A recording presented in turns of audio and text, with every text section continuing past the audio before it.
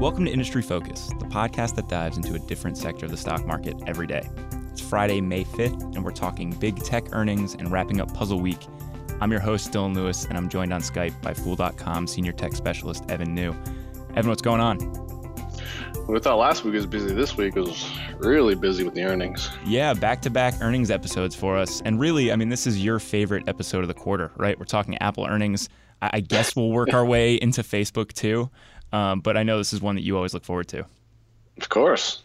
And for listeners that have been following around all week on the episodes, we have the final clues for Industry Focus Puzzle Week at the end of the show. So make sure you stay tuned after we wrap up all of our earnings talk. Safe to say it's a jam-packed show here today. Evan, why don't we get right into the Apple discussion? So Apple reported what looked like a pretty decent quarter. Revenue for the second fiscal quarter totaled $52.9 billion. EPS came in at $2.10 a share, and the company sold 50.8 million iPhones.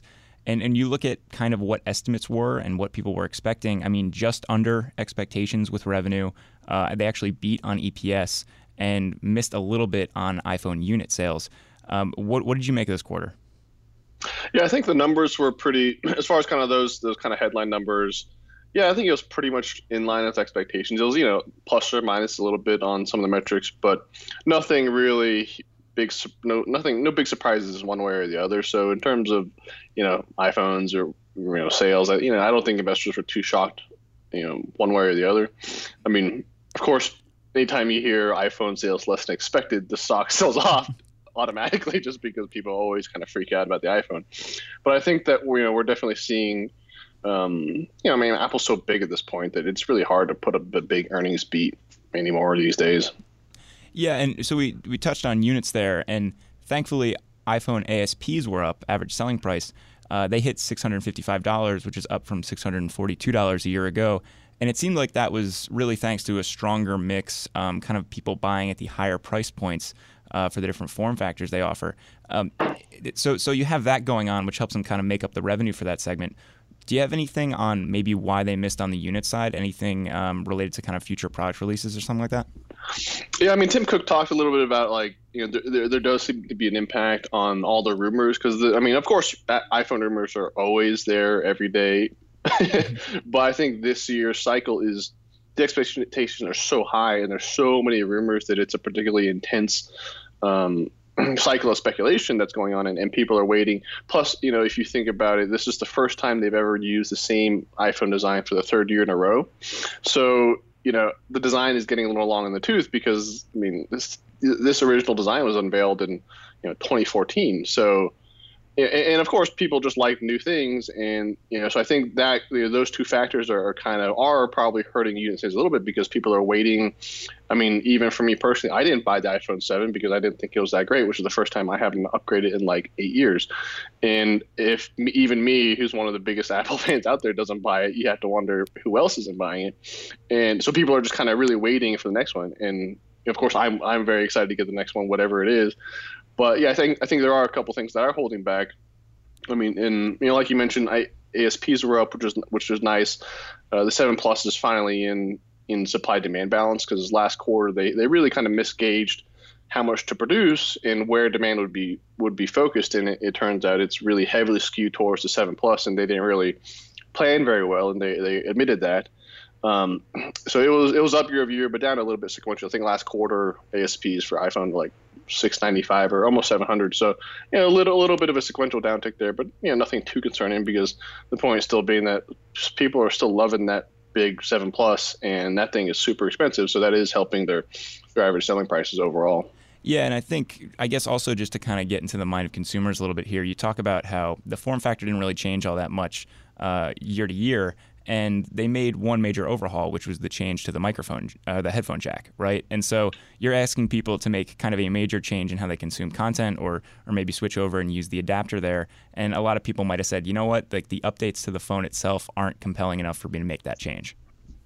Right. And like I didn't think there was any really big headline feature last year. And even like the prior year, like for the 6S, the big feature was 3D Touch, which I think over time is kind of underwhelming. Like in the past 2 years of actually using it, it's not like it's not like a feature you use every day, and it's, I mean, it's kind of a nice thing, but it's not like some game-changing interface thing. And I think it's kind of underwhelming. So last year, there wasn't really any big feature that's like, I have to have this phone. I mean, I think the dual camera system is probably the biggest selling point, but that's only on the 7 Plus. And for people like, for example, myself, like, I don't like gigantic phones that, the 5.5-inch display. I think it's just too big. I would like to have that dual camera system, but I'm not willing to go up to the bigger phone that also costs more just to get that camera. So, as far as like the regular 7 goes, there wasn't really any huge upgrade that really made people go out and say, I need to get this phone right now. Whereas hopefully the next one, I mean, of course there's like a million rumors right now, but I mean, it sounds like the next one will be a pretty big upgrade, and it'll be the 10th generation phone, be a pretty big milestone. And I mean, you can bet that Apple's going to make a pretty big deal about it, both in terms of their marketing, but as well as all the features that they're going to try and stuff in there. Yeah. So switching over to a segment that has seemed to just be on fire in recent quarters, the services revenue jumped 18% to $7 billion, and it is now, well, it has been Apple's second largest revenue stream, just behind the iPhone. That's pretty awesome, and I think it has been underappreciated for quite some time. I think the market is kind of starting to wise up to this pretty significant and very high margin part of Apple's business. Right. I definitely think that's what's happening, is because, and particularly if you think about the historical context of the services business, like, if you go back like maybe 5 years, Apple's whole kind of approach to content services and things like that was to basically break even and offer these things as a way to build its ecosystem and solidify retention, and it was more of a strategic piece than a profit piece. So they used to operate all their storefronts and things and say, they used to say, they didn't really break it out as far as disclosures, but they used to very publicly say, hey, we're really just trying to break even on this stuff. It helps people use the phones, buy the phones, but we're not really trying to make a whole bunch of money on it. And I think now that's very much swapped around, because now they are very much making quite a bit of money on these services, and it is becoming a big profit driver. And I remember last quarter when we talked about the earnings, we mentioned how their guidance had called for a small uptick sequentially in gross margin, and we had talked about, like, that's really hard when you're coming off of a holiday quarter, when your revenue comes down from seasonal factors, you lose a lot of operating leverage, all these things. And it's like, how are they going to actually put up an increase in gross margin? And then now we know why. The answer is services, because services are so profitable. And I mean, CFO Luca Maestri, very much said, hey, the mix shifting towards services is really helping profitability. And they did put up a sequential increase in gross margin of about 40 some odd basis points. I mean, I think that's really impressive, and that's really the services profitability shining right there. And so 4 out of the past 6 quarters, it's been the second largest business, but greater than the Mac or than iPad. iPhone's the only thing that's bigger. So this is really becoming a very big, large, meaningful business, both in terms of revenue as well as profitability. I mean, this is now like a $26 billion business on a trailing 12-month basis, and it's also much more profitable than the hardware operations. So, I mean, I do think investors aren't fully appreciating it, and I don't think you'll be able to ignore it for very much longer, because, like they said last quarter, they're going to try to double this business over the next 4 years. So it's only going to keep growing from here. And it's something that really only continues to grow and get stronger the larger their installed base gets, right? As they continue to penetrate new markets, services is going to be another tailwind that follows all those iPhone unit sales. So, it's kind of an add-on in some ways, but also because it's so profitable for them, certainly something to continue to watch. I think a lot of people are kind of curious as to what's going on with wearables in Apple. We hear so much about the Apple Watch. You see tons of people wearing them. Any updates on that product segment? So they dropped a few clues. Again, I mean, of course, they obfuscate Apple Watch sales within the other product segment. They did say that Apple sales were up, roughly double, but without having any context, it's kind of like, who knows what that even means. It's a meaningless number, right? 2 times a question mark. Okay, thanks, Tim. But what they did say is wearables, which it's kind of a weird. I'm not sure why they do this, but Apple considers AirPods and wireless Beats headphones as wearable products. And I know that technically wireless headphones are wearables because you wear them. I mean, I'm wearing wireless headphones right now, but I don't think that like headphones are what people think of when you hear the term wearable technology. You don't really jump to, oh, headphones. You think about like smartwatches and fitness trackers and things like that. And he did say that the wearables business is now the size of a Fortune 500 company, which means it's at least $5.1 billion over the past year. And with AirPods only recently launching, Beats, it's not clear how much they're bringing in from Beats wireless headphones. But I think it's safe to say that the majority of that revenue is from Apple Watch. So, I mean, that's kind of a hint. But, again, they're not really giving away too much as usual, which is really frustrating. But maybe eventually one day they'll start breaking it out. But I mean, it's weird because they've always said that we don't want to give it away because of competitive reasons. But competition in smartwatches is actually declining. like people are getting out of the smartwatch market already, and there haven't been a whole lot of really strong product introductions. So competition's actually getting easier. So they should just share the numbers. Yeah, it's still tough to parse out what's going on there. I think one place that the company has been super clear, though, is its capital return program. And they obviously made some new announcements related to that. You want to touch on that, Evan? Yeah, so every March or April are basically this fiscal second quarter earnings. This is now every year. This is kind of become the traditional schedule. That's when they provide updates to the capital return program. This year, the update was pretty in line with previous years. It's a total increase of about $50 billion, and they're allocating most of that to share repurchases. About $35 billion is going towards share repurchases, other 15 going towards dividends. So their share repurchase authorization is going from $175 billion to $210 billion. And to date, they've purchased right about 151-ish, I think. So they have about $60 billion of authorization that will last them until next year. So, I mean, it's in the overall size of the increase this year is pretty much, again, in line with historical standards. Yet at the same time, their cash continues to grow to just ridiculous, unheard of levels. I mean, on a gross basis, they're now sitting on over $250 billion in cash. Of course, most of that, the vast majority of that is overseas. And that's before you factor in the net debt that they've been raising. They've actually just raised more debt this week. But, I mean, they just have so much cash. And even though they're very aggressive with giving it back, they generate it so fast that they still add to their pile of money every quarter. And, of course, like the big challenge with trying to do more with that is the whole repatriation thing.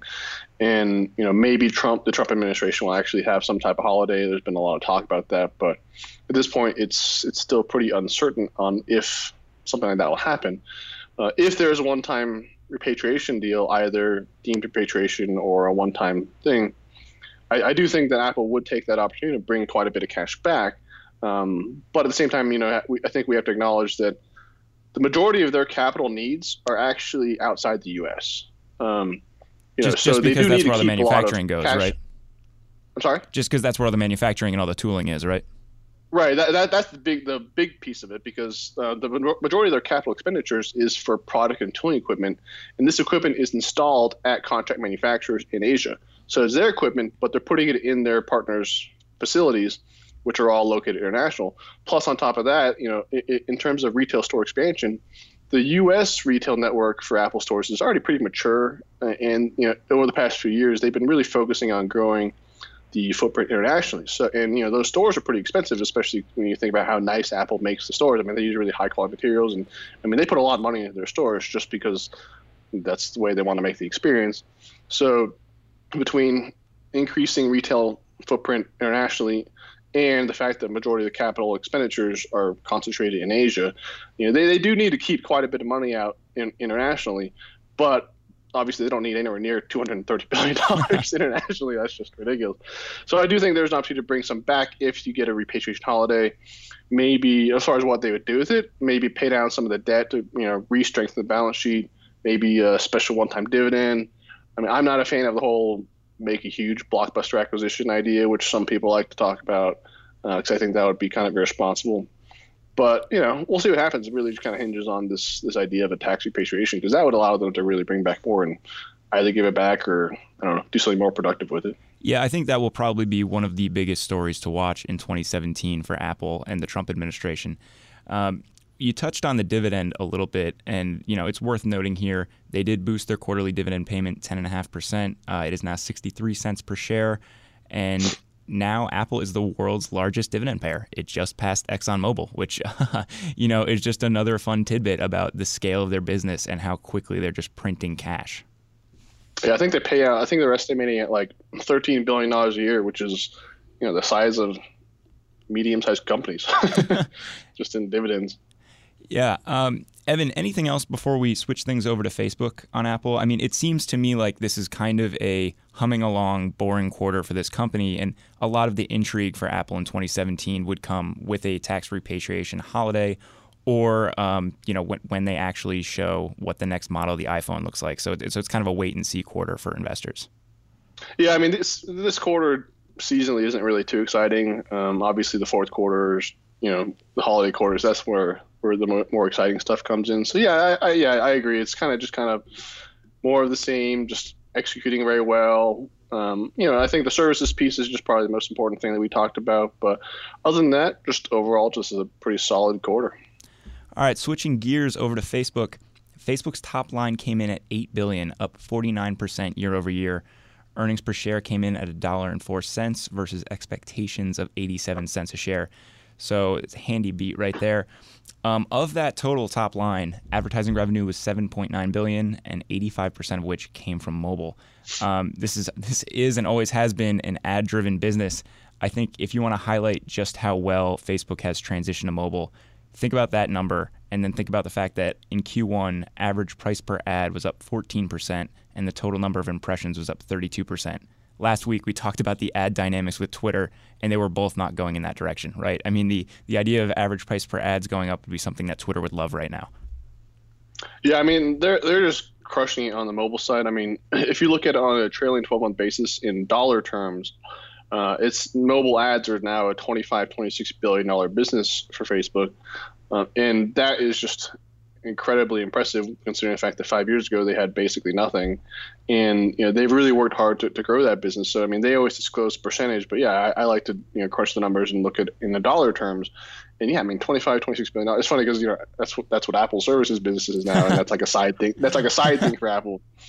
But that's like Facebook's core business right now, but it's growing so fast. I mean, it just continues to really, drive higher. Like you mentioned, ad prices are going up because I think there's some, the demand for Facebook ads is outstripping the supply for, particularly what they're trying to do with the ad load and kind of improve the user experience. So ad prices are going up, and I mean, they're just putting up the really strong numbers. It's really hard to not love what they're doing. And that's really backed up by all of the ad industry research that I read about digital ad spend.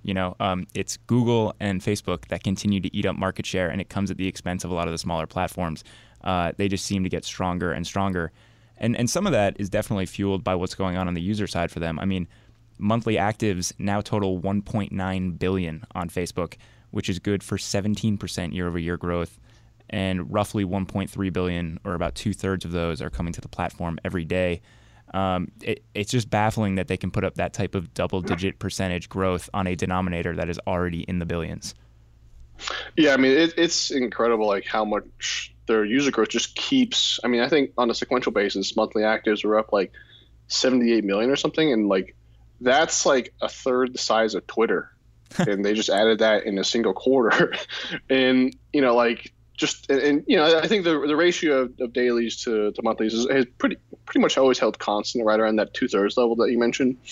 So no big changes in terms of like the engagement front there, which is interesting because like we talked about last week, Twitter's engagement is going up. If you look at directionally, dailies versus monthlies, whereas Facebook's kind of holding flat. So. That's not necessarily a bad thing because Facebook's a much bigger platform, and I think there's a different use case for it. And obviously, they're putting up much better financial numbers than Twitter. But yeah, I mean, they have so many platforms now too that like each platform individually continues to crush it, and Facebook has like 5 of them, like 4 of them. So I think investors would be happy about any one of these platforms doing well, but they're just killing it on literally all fronts. Yeah, it's funny to think about a platform that put up double-digit year-over-year growth and have that be kind of the mature platform in their portfolio, right? But you look over at Instagram. So Instagram has 700 million monthly actives as of this quarter. A year ago, that number was 400 million monthly actives. So that is insane growth that it's posting. And you look at the Instagram Stories feature, which is kind of the Snapchat mimic type thing that they rolled out recently, that already has over 200 million monthly active users. And it already has the daily, that's daily active users. So it already has the daily active user base of Snapchat, despite being an add-on feature to a platform that already has, 700 million monthly actives, which is just baffling. Right, and they also have the WhatsApp status, which is basically the same thing. Like it's ephemeral photo, video, GIF images that disappear, and on WhatsApp status, they have 175 million daily actives there too, which is also bigger than Snapchat. So again, like they have all these platforms that are just growing, and I mean that 2 billion monthly active number that they're approaching on the core platform is only for the core platform. And I mean, I think I would like to see Facebook starting to report more detail on these other platforms because they're becoming so important, big and important. I mean, they give these like kind of infrequent updates through blog posts and stuff like that. But as far as like a quarterly basis, I think that would be very useful for investors to start breaking it out. And I mean, I know that they acknowledge that they haven't yet because they're still selling Instagram ads through the kind of same core interface as Facebook. But I think from an investing perspective, that would be really useful to really better gauge the progress of each of these platforms, particularly the smaller ones. And even if they haven't really turned on the monetization bit yet, I think that having operating metrics, would be really helpful.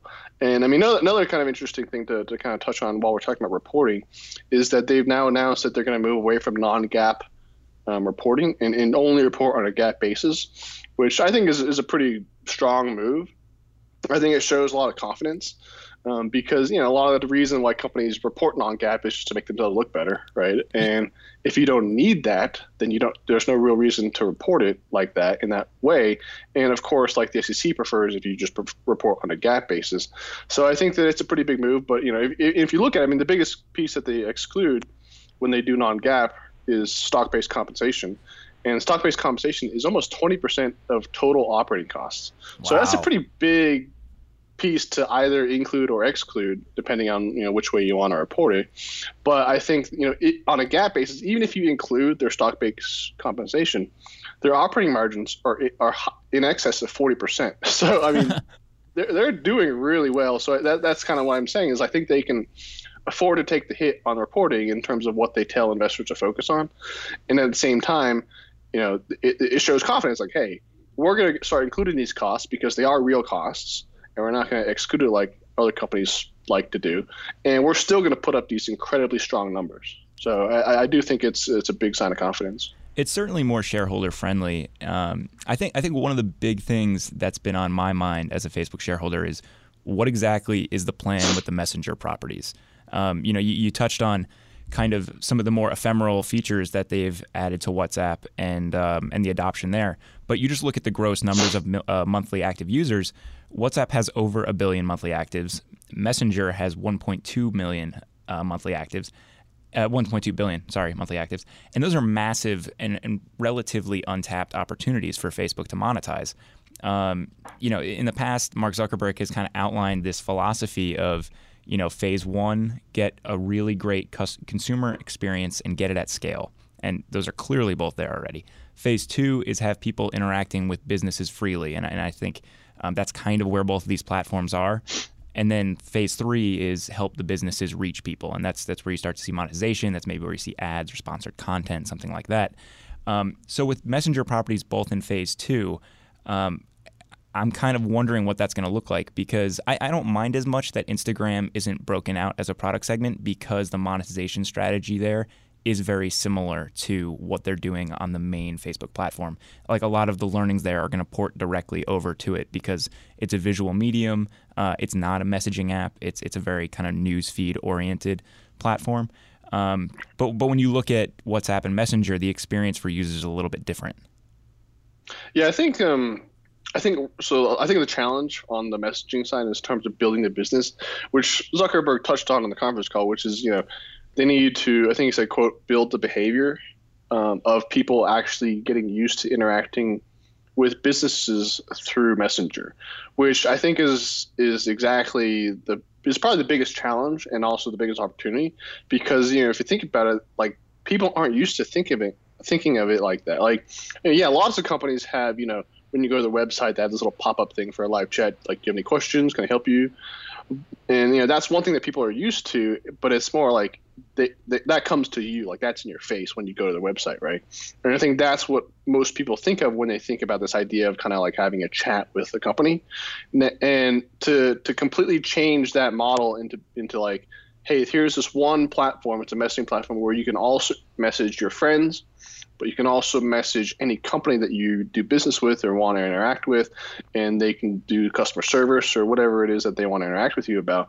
But I think behaviorally, it is a pretty big change, because there's never been a platform like that before. And to get people to actually warm up to that idea in meaningful numbers, right? I mean, like with 1 billion plus people on these platforms, you need to have a lot of them actually doing that type of behavior before you can really start turning on the monetization. And I think that is going to be pretty tough, because it's really unfamiliar to people.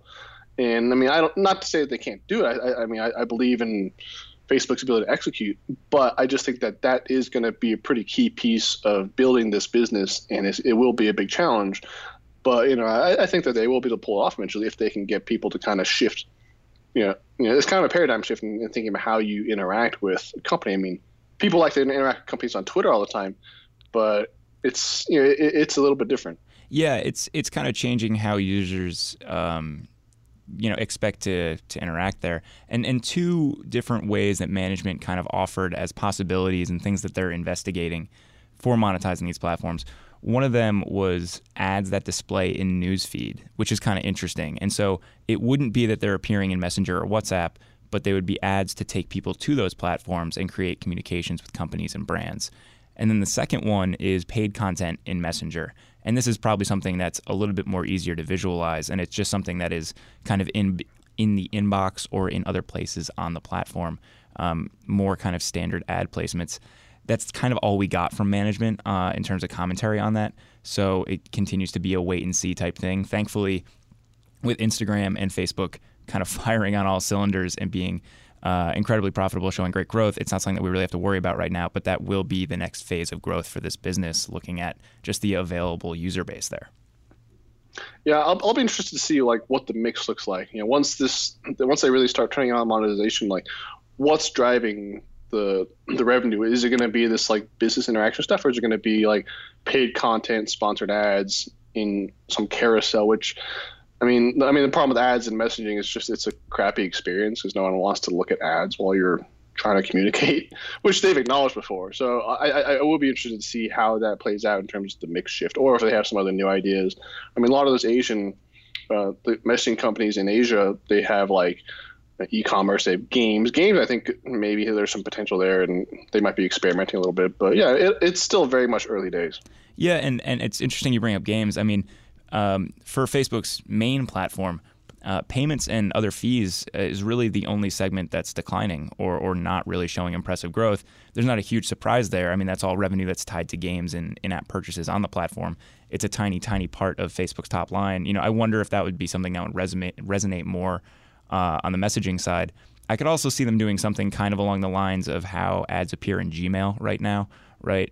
Where it's part of the experience, it's there, but it's not super intrusive. I'm sure they have a lot of market research that would lead them to either steer towards that or steer away from it, though. Yeah, kind of like the sidebar display ads on the desktop platform for Facebook. Yeah, exactly. Looking forward with Facebook and looking at their guidance, unfortunately, the company is pretty numbers light when it comes to what might be coming in the future quarters. The biggest thing that we have to go off of here is a quote from David Wayner, who is the CFO.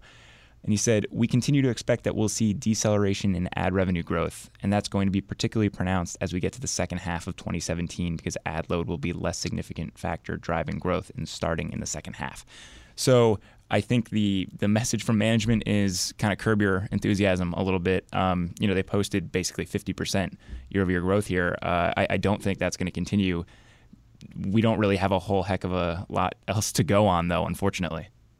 I mean, they did give a little bit of guidance in terms of like expense on the expense side, even if they didn't really clarify on the revenue side. So they did say GAAP expenses should go up 40 to 50%. So if revenue and with revenue last quarter being up by 50%, if that's decelerating, that does imply a little bit of margin contraction if expenses are going to keep rising at kind of that same rate while ad revenue growth slows down a little bit. I mean, again, as we mentioned earlier, they have pretty healthy margins to begin with, so it's not like a huge issue if that contracts a little bit.